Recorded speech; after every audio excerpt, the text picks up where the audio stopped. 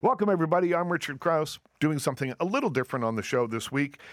I've met some really interesting people lately, and I want to share those interviews with you. You're going to meet an actor turned stand-up. You're going to meet the first woman director of a Pixar short.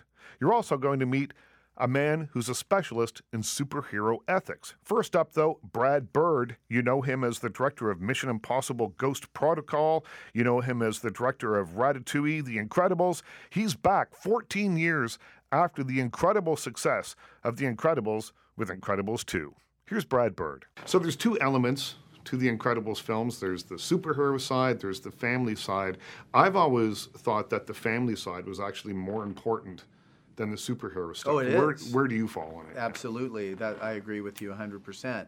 When I first was doing the film, or first working on it, I thought I don't really know enough about comic books or superheroes. So, I mean, I looked at them a little bit when I was a kid, but people assume that I consumed a lot of them, and I didn't. I don't know what issue 47 of Superman is.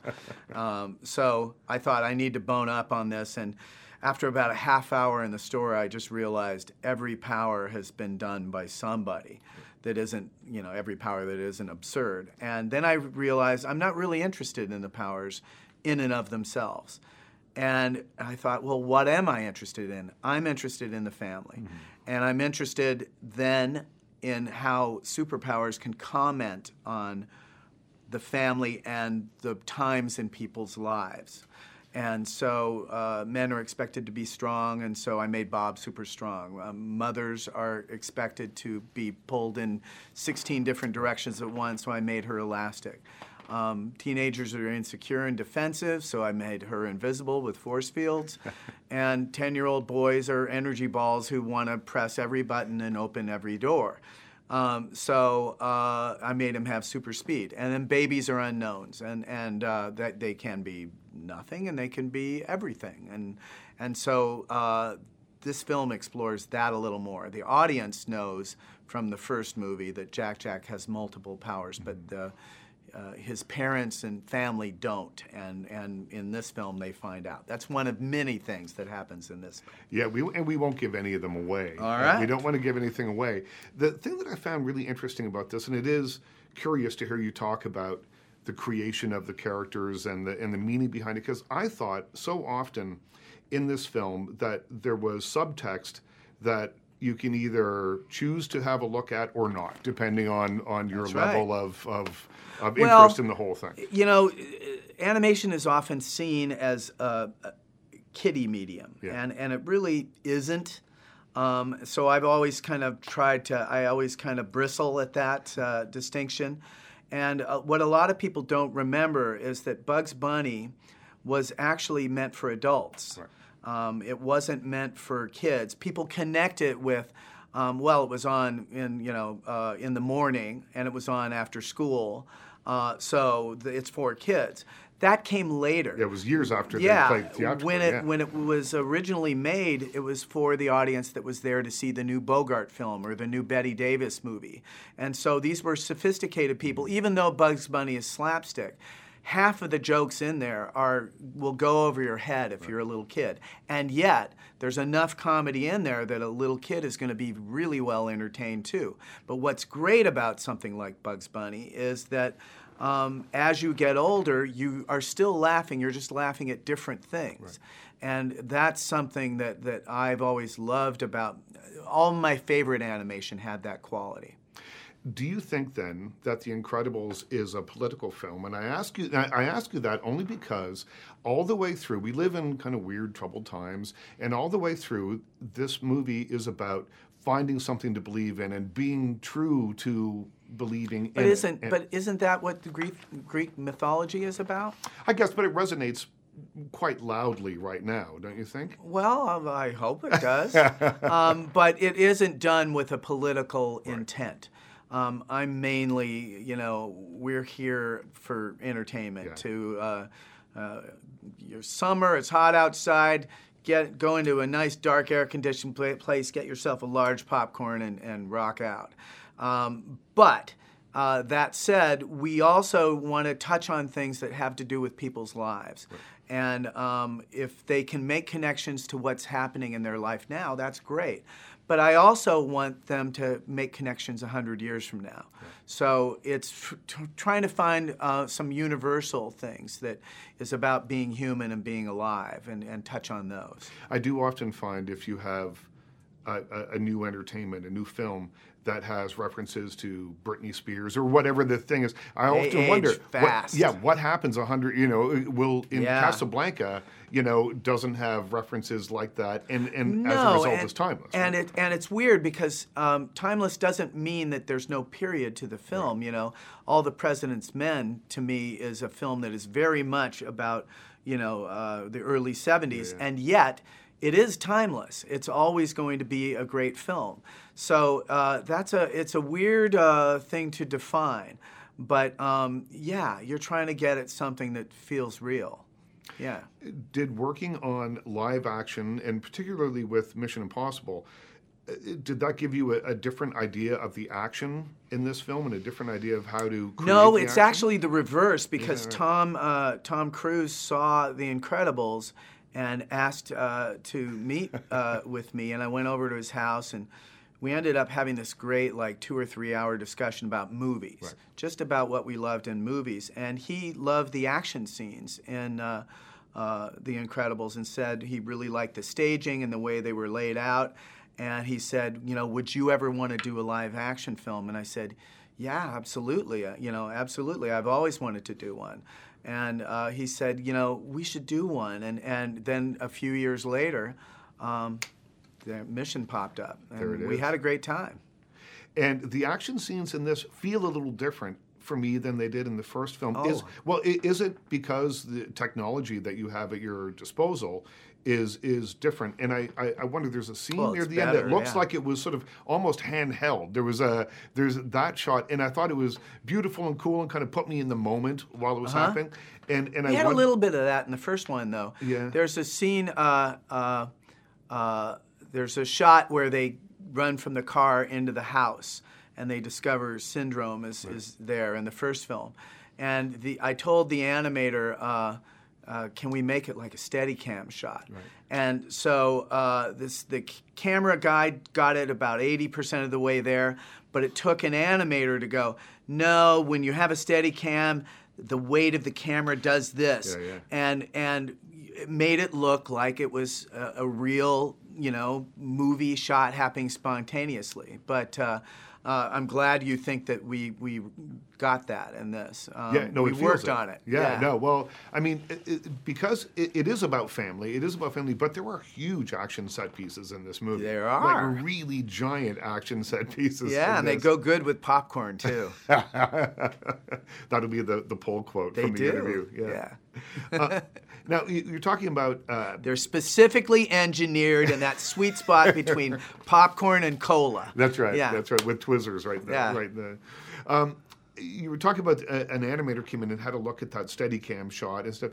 What different eye does an animator bring that someone who only works in live action? What is the difference there? Well, it depends. There are as many different kinds of filmmakers as there are different kinds of films. Yeah. And some live-action directors have not that much interest in where the camera is. They kind of say, I want close-ups and a couple of wide shots. Just you compose the shot, and my editors and I will figure it out. Yeah. And then there are other filmmakers, the ones that I like better, that have strong opinions on where their cameras should be, like Orson Welles and David Lean and Spielberg and Coppola and on and on and on, that really have in their mind these images in this order, this connects with this. You're not closed to good ideas because you work with really talented people and you want to hear what they have to say. But I come into a scene with very strong points of view on how I want to shoot it. So when I moved into live action, it was actually fairly easy for me to set up shots because I had storyboarded and done that stuff before. I always think of, when you mentioned something like that, I always think of the movies of Ken Russell. Every scene ends on something that is picked up in the next scene. Right. There's a drain, and then the next scene is a rising sun. Or something. Right, yeah, exactly. And they move, and these shapes move all the way through. I do that stuff too. It's extraordinary, Yeah. Yeah. No, it's fun. Animation was my gateway drug to film. Yeah, yeah. And once I got into film, it was just wide open. And I've tried to inform the animated films with what I've gotten from so many great filmmakers. You see it in Incredibles 2. There is stuff that is borrowed or inspired by, probably, I guess. I thought like German expressionism in there. Mm-hmm. There's a couple of shadowy kind of cool scenes that I think harken back to silent movies all the way they through. They do, up to but 70s also guys like Michael Curtiz, you know? Yeah. The original Robin Hood with Errol Flynn, really the Robin Hood, the official Robin Hood. The good Robin Hood. Yeah, but it was interesting film because it was filmed by two different guys. Right. And they started it with one director whose name I can't remember, William Kigley, maybe? I don't know.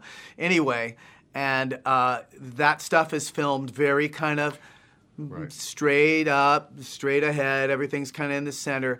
And then you go inside and suddenly there are shadows and the cameras are just, angles are so cool and dynamic, and you realize that's the part that Michael Curtiz filmed. And so, I'm all about the Michael Curtiz half of that film. Well, we see it in Incredibles 2. It's a beautiful looking film. Thank you. That was Brad Bird, the director of Incredibles 2. It's in theaters right now, and it's worth a look.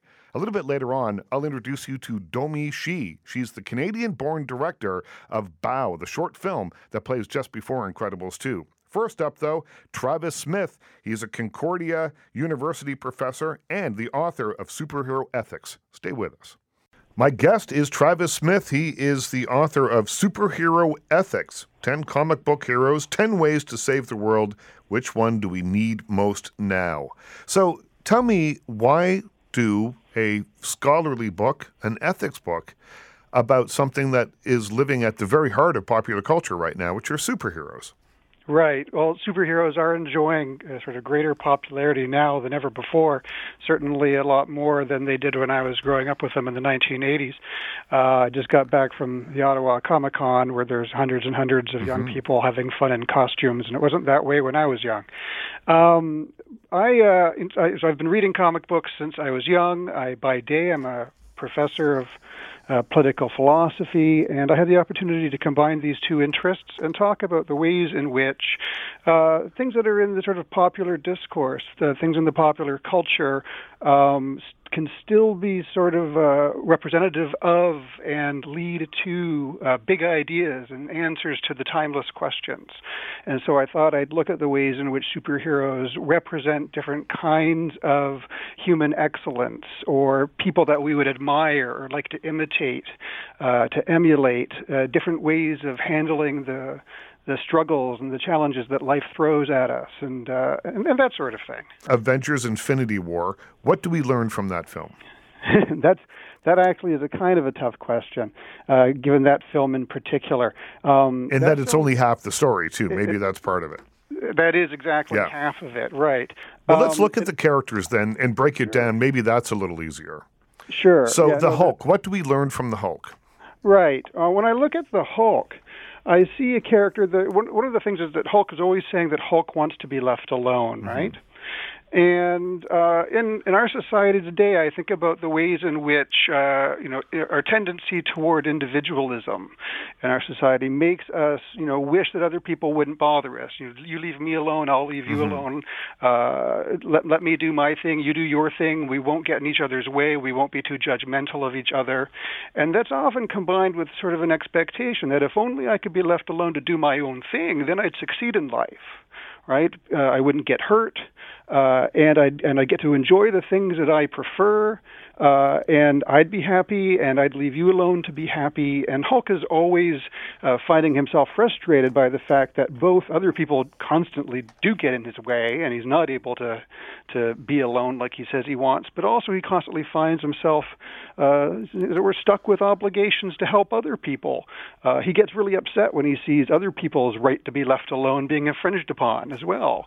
So he sympathizes with other people. He's limited, I think, by the desire to have a live and let live lifestyle, which, in comparison with people who want to meddle in our lives too much has got something going for it, but it also sort of falls short of a life well lived, fully flourished in a community where we share our aspirations and activities with each other, and not just simply retreat into ourselves. So, from the libertarian Hulk, then Iron Man, which represents something else again. Yes, yeah, no, I when I treat the characters in the book, I treat some of them critically as well as I try to treat all of them in a fashion that's critical and friendly. And I do find that as charming as Tony Stark is, I mean, boy oh boy, is Robert Downey Jr. succeeded in making all kinds of people fall in love with Iron Man that had never really heard of him before the first film came out.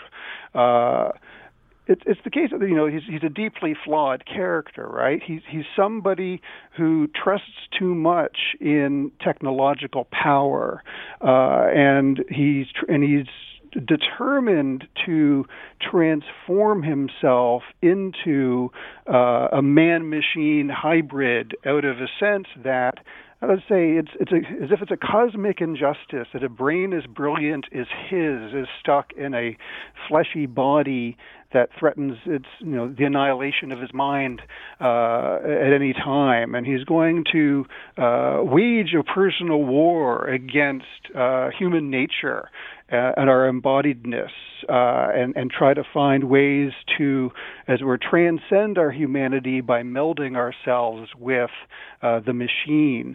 I think it's interesting because I grew up, on the Star Wars movies, right? And back then, Obi-Wan Kenobi says of Darth Vader that he's more machine than man now, twisted and evil, right? And, back then we understood that you didn't need to add twisted and evil. If somebody was more machine than man now, we understood that was twisted and evil. But now with Tony Stark, we sort of envy his man-machine hybrid nature. And you read, the futurists and Silicon Valley types promising us immortality in perfect bodies or machine brains. And so Tony Stark really does represent the sort of, let's say, misanthropy that is involved in the technological project, given that we're sort of upset with, dissatisfied with, ungrateful for our embodied existence. We live in troubled times. You flick on the news at any given day, and there's going to be something terrible happening somewhere in the world. Are the superhero movies an answer to that, a remedy for what's happening in the world? You've got people who are, although possibly troubled, battling their own demons. They are good. They are heroes. They're here to help us and save the world. At the end of every movie, they have to save the world. Is that one of the reasons that they're so popular right now? It might be, but if it is, I think that's kind of distressing. Right. Part of my book is to say, rather than looking at the superheroes as these extraordinary, almost mythological characters, right, proxies for the divine, I try to humanize them in my book and try to point out the ways in which they represent the ordinary struggles of ordinary people day by day in regular lives that we can understand metaphorically, right? We can see how the character types that they represent, the powers they wield, can be sort of applied in a metaphorical or analogical fashion to ordinary social and political life. And in my book, I talk about how it's kind of worrisome the degree to which some people might be prone to yearning for people with extraordinary abilities or smarts or know-how to come to our rescue as if the world is doomed unless there is something like a superhero to save us. I think that way lies the desire to have someone like a Superman be our king or something, and that personally I find that kind of off-putting. The book is called Superhero Ethics, 10 Comic Book Heroes, 10 Ways to Save the World. Which one do we need most now? By Travis Smith. Travis, thanks so much for taking the time to talk to us today. Thank you so much, Richard. It's been a real pleasure. That was Travis Smith, an associate professor of political science at Concordia University, on his book, Superhero Ethics. Next up, Domee Shi. She's the Canadian-born director of Bao, the short film that plays just before Incredibles 2 in theaters this weekend. Welcome back, everybody. I'm Richard Krause. I want to introduce you to Domee Shi. She is the director of Bao. That's the short film that's playing in front of Incredibles 2 this weekend. She's made Pixar history as the first woman director of an animated short. And Bao's a really cool little film. It's about a Chinese-Canadian woman suffering from empty nest loneliness, but then one of her dumplings comes to life. It's a really beautiful film. We talked about where the idea came from and the idea of parents not wanting to let go of their children. Here's Domee Shi. Tell me how the short films are chosen to go in front of the Pixar films. It's a big deal to get one of them there. Yeah. How did Bao end up there?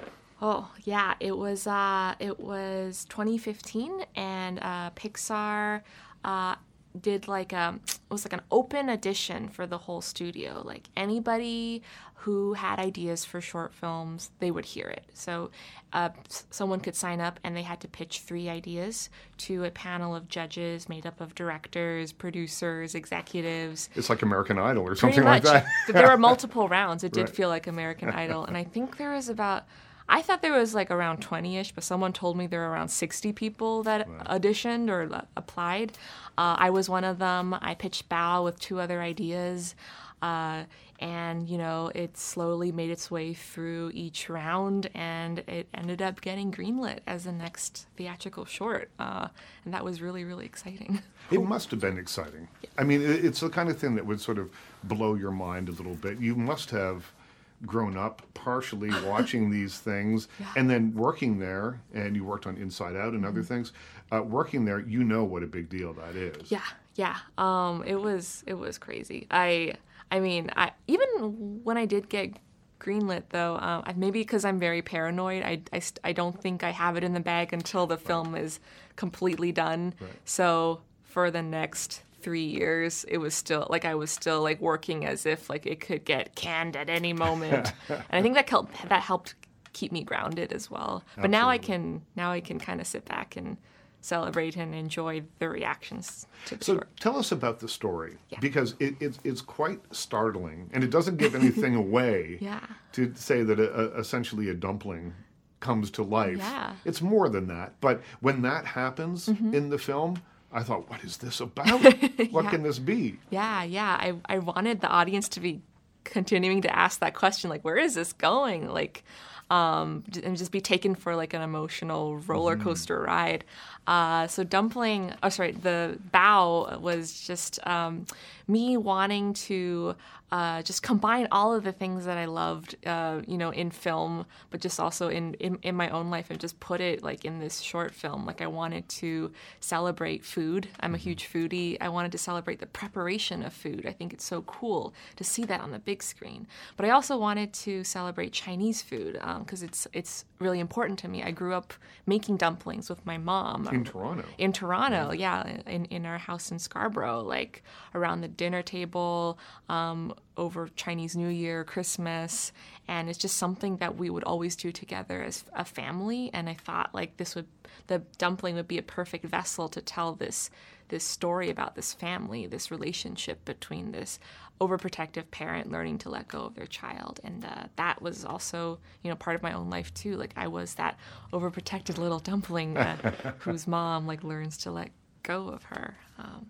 And why then is the dumpling a boy rather than a girl? Yeah. Well, when I first started, the very first image I drew was just this dumpling it was this Chinese mom nuzzling this dumpling boy to death, this little baby dumpling boy. Yeah. And since it was a boy from the very first, conception of it, I decided to just roll with it. I thought there was a lot of fun things I could do with his design, having the sesame seed beard and the girlfriend, and just a lot of fun stuff with his attitude and his clothing. But also I wanted to kind of keep that distance, like a little bit of separation between myself and my work, because I didn't want it to feel too autobiographical. I wanted there to be room to explore ideas that weren't necessarily, exactly something that happened in my life. And I also didn't want to become too close with the material, so I would treat it too preciously. Like I wanted to be able to cut stuff that needed to be cut, and to move things around and to make the necessary changes if need be. So. It's called killing your angels, right? Yeah, Or killing your babies. killing your I guess. babies. Yeah. And how much of that happens? I mean, I always think that animation is such a strict kind of discipline. I mean, you have. It takes a long time to create these images. You put it together. So I would think before you spend all that time doing that, that you have a complete vision from start to finish. But over 3 years, ideas come up, things change. Yeah. In animation, especially for this short, we worked to develop the story and to lock down the story as much as possible in story reel form. So that's when I spent a lot of time early on storyboarding the whole short from start to finish. Hand drawing all of the gags and working with an editor to time everything out. And so we would have like a rough draft of what the whole short would end up being. And, I made the decision to just lock those story reels, and we weren't going to change, too many things. Hopefully 99% of the stuff would stay, in the short, and that would be used as the blueprint for the other departments down the pipeline. So hopefully we made all of the story decisions early on in drawing form, because, throwing out a drawing is so much cheaper than throwing out a completed animated shot. And so from there, everything else was built using that story reel as reference. I have always heard that Pixar, just as a culture, is really collaborative. Other people come in, and people that aren't working on your film necessarily, or from other departments or whatever, will come in and have a look and say, oh, I don't know, I think this would be good, or I don't like that, or I love that. Tell me about that kind of collaboration, because I sometimes wonder, I think just maybe I'm too controlling. I'd be like, I don't know. I don't want everyone, poking around in my work, but it seems to work. Yeah. You have to be, again, like selective about it. You can't just show it to everybody, because then you'll be bombarded with so many notes and opinions. But everyone is super generous with their notes and their time. And like throughout the process of developing the story, because I was going for like a very surprising and like kind of nuanced ending. I wanted it to read as clearly as possible. Right. So it was important for me to show the story reels to different groups of people that were my colleagues, people I trusted, that I really wanted their take on and their advice on how to make this story feel as clear and emotional as possible. But also, like, sometimes I would show it to just like almost like random groups of people that I would draw from other departments in the studio, just to get a fresh eye on it. Because when you're showing this short in theaters to the world, it's not going to be like, most of the people are just going to be normal people. Yep. They're not going to be people who work in film or animation. So you want it to read to the average person as well. So that was important. But that I would save for like certain screenings, and I would have like almost like my own brain trust that I would show the short to and get their advice on. Pete Docter was definitely a person that we leaned heavily on. He's the executive producer, but also helped us just like... Made Inside Out and lots of other things. Yeah, oh my gosh. Incredible guy. Yeah. Did you show your family? I did. I actually showed my mom the reels early on, like just to get her take on it too. And she's finally seen the completed short a couple weeks ago at the premiere in LA. She likes it. She's like all surprised that like everyone recognizes her, and they're like wanting to take pictures with her and wanting to interview her. She's like, "Wow, I'm famous now." I'm like, "Yeah." Like we credited her as an official cultural consultant on the short, so she she could have her own IMDb page now. So she's pretty happy about that. That's Domi Shi. She came to Toronto from China with her family when she was just 2 years old. She went to Sheridan College's well-regarded animation program, interned at Pixar Animation Studios in California, and now she is the first female director of a Pixar short film. You can see it in front of Incredibles 2 this weekend, and I'll tell you, it's worth the price of admission alone. When we come back, let's meet Jeremy Piven. You know him from Entourage and any number of movies. Well, he's doing something a little different now. He's a stand-up comic. Welcome back, everybody. I'm Richard Krause. Jeremy Piven is a 3-time Emmy Award winner for his work on Entourage. You know him from countless movies and other television shows. He's doing something a little different these days, though. He's putting himself up there on stage doing stand-up comedy. In our chat here, he talks about the importance of bombing as a stand-up comic. Here's Jeremy Piven. I have a buddy of mine, Adam Hunter, who's a great stand-up comic, and he does this Monday night show at a little bar, tiny little bar called The Dime. And it's probably, it's just such a tough room. And the first night I went there, I bombed really badly, and I was, I just felt like, I needed to, it was just overwhelming, and you second guess everything. What am I doing? Who do I think I am? Why did I think that was funny? Whatever. Yeah. Yeah, that I just need to really hang it up. It doesn't seem to make any sense. I'm kidding myself. You have, and Chappelle said to me, you got to bomb, but you got to bomb at the right time. and you can't think of a guy like, Dave Chappelle bombing, but the thing is, he even says it, he's Evel Knievel. He gets paid for the attempt. And if you're not willing to make a fool of yourself, especially with acting, that was the key for me as an actor, was I was always willing to look ridiculous. Because if you don't take a chance like that, you're never going to grow and to see what's there. And so I think because I've been a performer my whole life and an actor and been on stage, and I, was a stage actor before anything, because I've logged all those hours and navigated that space, I'm able to navigate the space as a stand-up. Because there are so many different elements to stand-up comedy. Of course, there's the performance, and then there's the writing aspect. And you are the playwright, you're the star, the editor, the director, the producer, all those things. And yeah, it's incredibly daunting. But, in your case, I would tell you, because you do have experience, performing in different ways and venues, I think if you are willing to get up there, fall on your face, log the hours, learn from it, and people, I think we can only grow from any type of failure, and there isn't a person alive. Michael Jordan experienced a great deal of failure in high school. He didn't make the varsity team, and that's a part of the chip on his shoulder. We all have those stories. I have those stories, and I tell them on stage. But if you're not willing, I think none of us want to experience rejection. It's human nature. But as an actor, I've experienced enough for 10,000 lifetimes. Just because, to get a job, you have to just keep auditioning and getting turned down until you finally get one. And I think the illusion is that people see you working. Oh, he's an actor. He's high profile. He's always experienced this success, and that's not the case. Everyone has a journey. Very few people can pop a wheelie from the jump and do it their entire lives. Mm-hmm. Well, I think failure is honestly the most important thing. I think persistence, luck, and failure are the three key elements in creating a career for yourself, in no matter what it is, whether it's on stage or as a mechanic or whatever the job might be. I think you learn more from failure than you do from success. Oh, absolutely.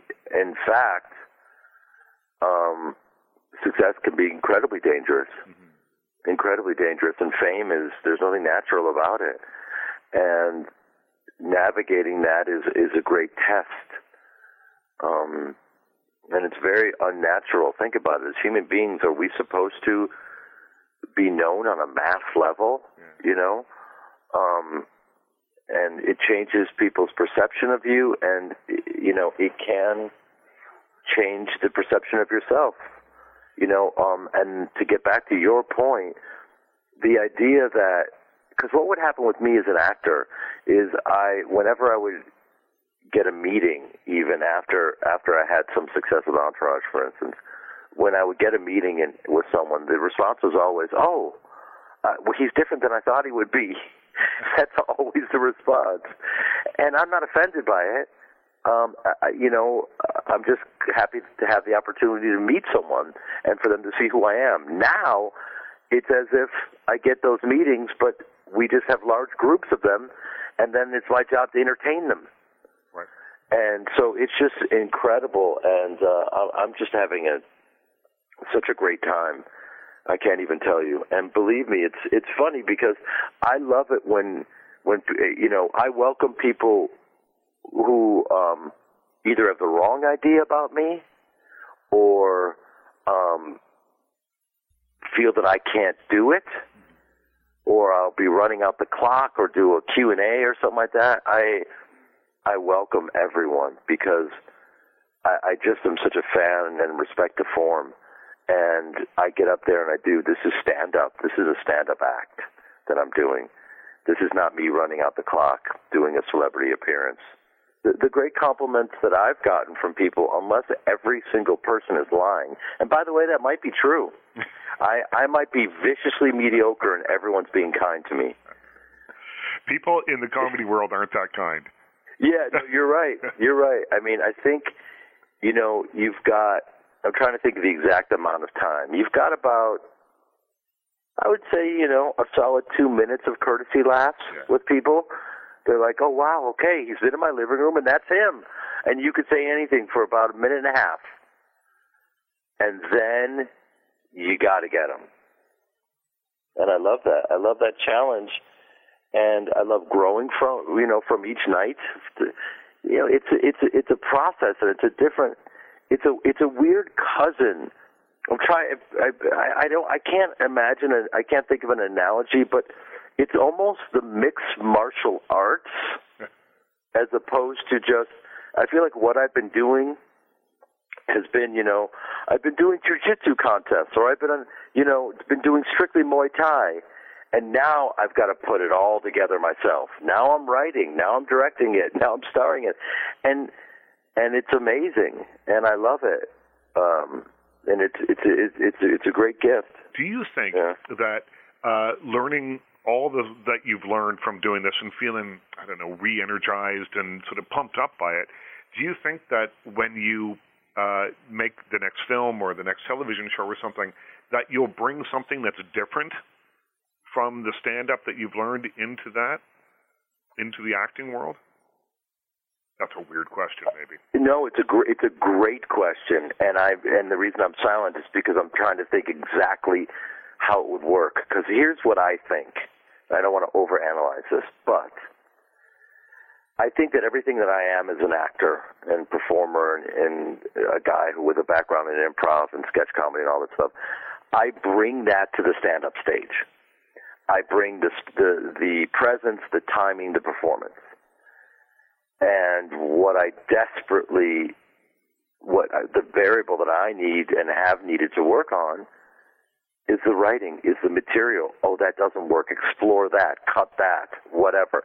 That's because I'm already a performer, and forgive me for talking about myself. It sounds so awkward. This is what we're doing here. Okay. So I'm bringing all of my experience as a performer into the stand-up game. And so what I'm learning more than anything is really how is the writing crafting the act itself through the material, so that and working on timing, absolutely, all those things, fine-tuning the performance with the writing. But what I think I might be bringing back to film and TV and the performance of that is I've always brought my own options to say as a character. You know, while I'm doing Entourage, they don't yell cut. And they wanted us to go by the book and say every word. And people said, no way you were improvising. And I said, oh, thank you so much. That's what an actor does. It's his job to make all of the dialogue look improvisational. There's no trick. I didn't do anything special. I did my job. You have to make massive speeches look totally improvisational. That's the great gift of acting. Now, there were times when they didn't yell cut, and I'm looking at Kevin Connolly, who played E, and I know that as an actor, he's not great with a lot of physical contact, and I know that the character isn't either. So to make him feel uncomfortable, I say, you want to hug it out, you little bitch? You want to hug it out? And I improvise that, and I grab him because I know that the character, and I believe it will result in comedy.